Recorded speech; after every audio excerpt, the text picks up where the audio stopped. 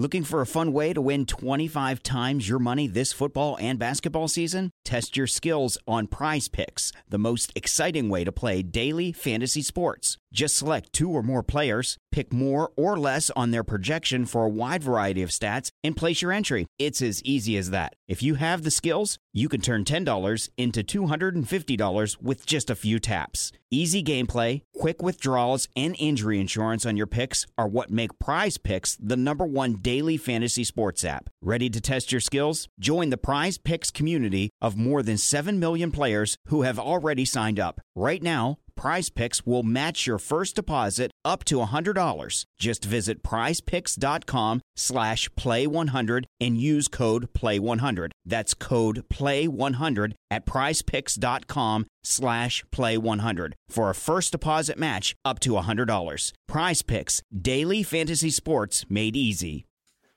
The Israeli cricket team had a surprisingly large impact on the 1979 World Cup. In fact, just by kind of existing and not being all that good at the game, they might have slightly changed the future of cricket. And this all comes down to the fact that in 1975, teams were chosen for the event. That included East Africa, which was a few different nations wedged together, and also Sri Lanka.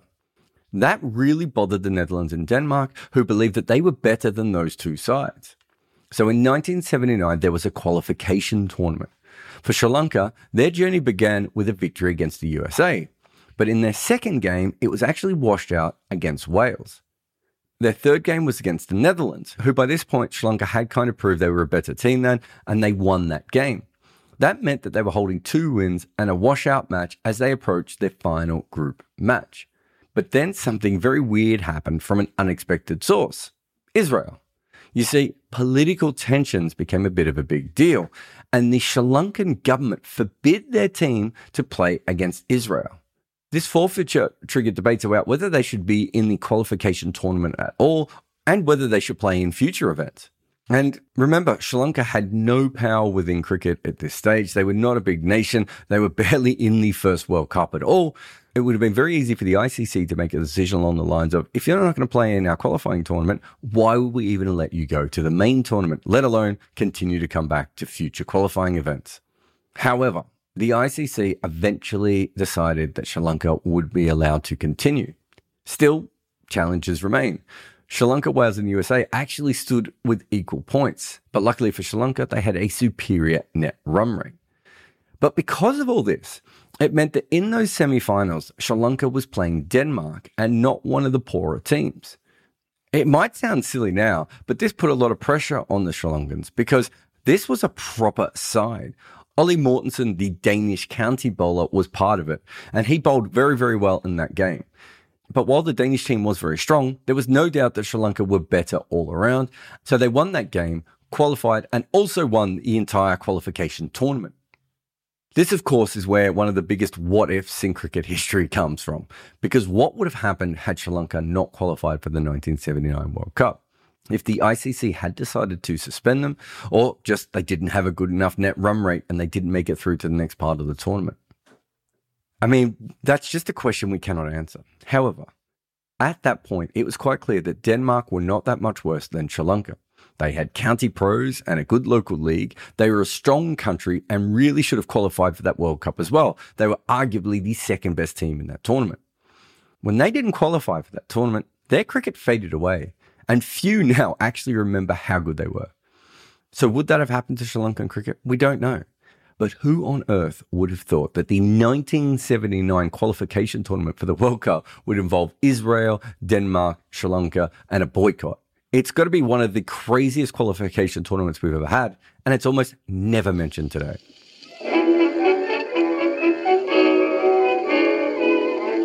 Welcome to Double Century, the podcast about the history of cricket. This season we are celebrating the World Cup, cricket's first foray into modern sport thinking. We'll have an episode on every tournament so far. And this one, we go back to 1979. The qualification tournament was actually in many ways slightly more interesting than the actual World Cup itself. There were many issues going on with cricket at that time, including the fact that the whole thing was played under the cloud of Kerry Packer's World Series cricket. But in truth, the games just weren't as good. You could argue that only a few games really stood out, and Sri Lanka's first win was certainly one. In the third game of that tournament, they came up against India. The Sri Lankan top order was incredibly strong. They had Roy Dias, Sunil Wettamy, and Dilip Mendes all making 50s. The other two pushed the ball around a little bit, but Mendes was brutal, scoring 64 from 57 balls with 3 sixes. That meant that Sri Lanka set India 239. But because of rain, the match didn't actually start until the next day. India got to 117 for 2, meaning they needed 122 from their remaining 25 overs. They were slow, but they gave themselves plenty of chances. But that is also when Vishwanath ran himself out for 22. And then the leggy, Samachandra De Silva, went through the middle order, and Tony Apata, who had struggled with the new ball, swept through the tail. This was the first associate team win at a World Cup, and it was essentially one of the largest reasons why Sri Lanka would get test status. And let's be honest, all of these things are a reason why Sri Lanka won a World Cup so soon. There was a classic match played between Pakistan and England in this tournament as well. Both teams had actually already qualified for the next round, so it was really more about bragging rights than anything else, but it was a hell of a contest. The game was at Headingley and the wicket was terrible. Majid Khan was all over the English. Geoffrey Boycott and Graham Gooch each had strike rates in the 30s from their very long innings. It was the latter who top scored with 33 in the kind of innings that never really started and always looked like it should be always over. That meant that Pakistan needed 166 from their 60 overs. They were 34 for 6. Mike Hendrick was a line and length machine. He was a hit-the-seam bowler with mechanical precision. Once he found the right line and length on a wicket, you had trouble, and this pitch was made for him. His 12 overs, he took 4 for 15, and at that stage, the game should have been over. But Pakistan captain Asif Iqbal was made for this kind of game. He was disciplined, loved to leave, and played attacking shots well within himself. The kind of player perfect for a low chase on a tricky wicket. He matched up with the tail and they edged towards the total. Then Mike Brearley brought on Bob Willis, put himself at slip, and Iqbal got an unplayable lifter that took his glove and found the captain. But Pakistan still had Wasim Barry and Imran Khan at the crease. England also had a problem in that they had run out of seam bowling. And with Imran Khan at the wicket, they didn't want to see him attacking one of their spinners. So Brearley asked Geoff Boycott and Graham Gooch to bowl swingers. Incredibly, this worked, and Boycott took Barry and then also the last wicket. So England had won a World Cup match with Geoffrey Boycott bowling dirty slow swing by only 15 runs. And in the semi-final, Boycott was back in action again. But luckily that started with the bat. Sadly for him, Richard Hadlee got him out early on. In fact, without wanting to get all Ilford's second 11 on you, Hadlee bowled his 12 overs for 32 runs and the wicket of Boycott. But it was Mike Brearley with 115 ball 53 and Graham Gooch, who knocked up 71 from 84 with 3 sixes, that got England to 221 with some late innings hitting from Derek Randall. New Zealand were quite clearly not a major team at this point, and so no one was really expecting them to be in the semi-final. But as John Wright and Bruce Edgar got to 47 from the first 16 overs, you would have to argue that New Zealand were in front in this game. But then they lost Edgar, and soon after, Boycott was back bowling. This time, it was with his more preferred off-spin. Unfortunately for New Zealand, Jeff Howarth missed a full toss while he was trying to sweep. But the Kiwis were still fine with Wright at the crease until he was run out by great work from Randall. And then there was another run out after that, and suddenly now, New Zealand were well behind. Every time the Kiwis would get someone in and set, England would find a way to dismiss them. Jeremy Coney, Glenn Turner, Mark Burgess, Richard Hadlee, Warren Lees, and Lance Cairns all made it to double figures, but the consistency of the wickets kept them behind. But the one thing that was in New Zealand's favour was the fact that all of England's main bowlers seemed to be hurt. Finally, after edging as close as possible, New Zealand needed 14 runs from the final over with a wicket in hand. Botham was bowling and the tail couldn't get over the line and they lost by 9 runs. At this point, England had not lost a game, but they had been tested by Pakistan and by New Zealand. West Indies, on the other hand, had won all 4 of their matches fairly convincingly. They had the 2 best batters in the tournament and a young Michael Holding who no one could handle. They were the odds-on favourite to win the final. Of course, one of those batters was Viv Richards, who would make a simply stunning 100 in the final. And yet, I'm not going to talk about that innings at all because of what happened at the other end. If you have heard of the name Collis King, it is for this game, but chances are you will not have heard of him. He played 9 tests and he averaged 32. And in his 18 ODIs, he averaged 23, but it better than a run of ball.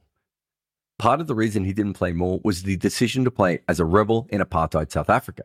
But in truth, he was always just on the fringes and mostly outside of a great team. At Lords for the World Cup final, he came out with the score at 99 for 4. West Indies were not in trouble, but they certainly had to rebuild a little bit. Viv Richards was out in the middle and Ian Botham was smoking.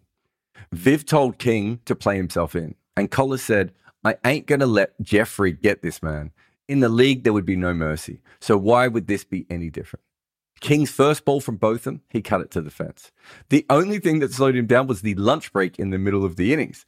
After that, he went completely off, including 2 sixes from Wayne Larkin in and over. Essentially what happened was that England were in front, so they tried to force through their 5th bowler overs as they had all tournament. Yes, Graham Gooch and Jeffrey Boycott again, plus a couple from Larkins as well. King destroyed them, taking the majority of his 10 fours and 3 sixes from their less than frontline efforts. The cerebral genius of English captain Mike Brearley was so confused that he didn't bring back his full-time bowlers on quick enough, and by the time he did, King was flying. He blasted 86 from 66 balls, and allegedly he played only 1 mistime shot in all of them, a top-edge hook of Botham. Eventually, he would smash a ball to square leg from Phil Edmonds, and he would be out caught. He and Viv added 139 runs in 77 minutes of carnage. The remaining batters only contributed 5 of the last 48 runs as Richard unleashed his own barrage at the death. Viv later said, "I scored 138, but it was Collis who came in and took charge."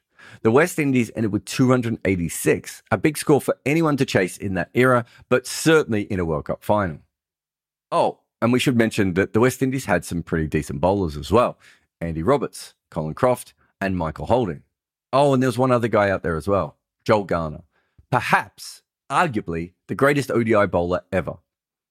England actually started with a 129 opening run partnership. The problem was that Brearley and Boycott had strike rates of 49 and 54.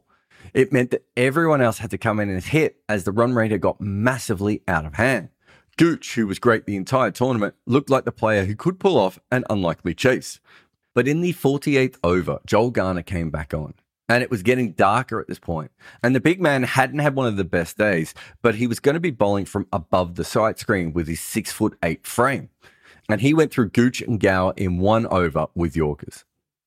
England lost more wickets at the other end before Garner devoured the tail. He bowled Larkins and Chris Holt for ducks and then had the keeper, Bob Taylor, caught behind. Joel Garner, in 11 balls, took 5 for 4, and England lost their last 8 wickets for 11 runs. The World Cup was over, and the West Indies had won the first 2 events. The West Indies, like what would happen generations later with T20, were used to playing limited overs cricket a lot and were also paid to do it, so they took it very seriously. That meant whether they were playing for Kerry Packer, in the county game, or in the leagues of England, every time they played limited overs cricket, it was actually quite important to them. They essentially had perfected a method before anyone else had even really thought about it. I mean, Garner with his Yorkers, Richards with his strike rate, and King with his attack on the 5th bowlers. They were light years ahead of how the rest of cricket thought about ODIs at that time. In the first 20 years of one-day internationals, the West Indies won 72% of their matches. And that was even after the Rebel Tours destabilised their depth. Right up until 1998, they were still a fantastic one-day international team. And if you look back at their squads, they had the teams to win in 1983, 87, 92, and 96. But sadly, 1979 would be their last total. But they completely changed the way that limited overs cricket was played. And weirdly enough, who's the next team that would do that in one-day cricket? It's probably Sri Lanka in 1996, which was the last World Cup the West Indies were an ODI force. They won 2 titles, but their legacy is more than that because they took the game so seriously that other teams had to follow. Remember, in the 1970s, it was not a fait accompli that the World Cup would actually succeed. No one much cared for East Africa, Canada, or even Sri Lanka. Australia and England did not necessarily need the money. But in having one team as good as the West Indies, other teams were sometimes guilted or sometimes just bullied into getting better. And over the course of those first 2 World Cups, the West Indies did not lose a game. They were the first kings of ODI cricket. Thanks for listening. This podcast has an ad-free version that you can get via Patreon, and there are many other extras involved with being a member over there. In fact, this show would not exist if Patreon members had not helped us at the beginning and continue to support us. Cricket history does not pay, so any help you can give will be massive, and you'll find a link in the show notes to subscribe. Remember to please review, follow, tell your friends and family, and just people that you meet in parties about our show. All of that helps us grow. Double Century episodes are written by either Abhishek Mukherjee or myself, sometimes both of us. And I am Jared Kimber, and this is part of my podcast network.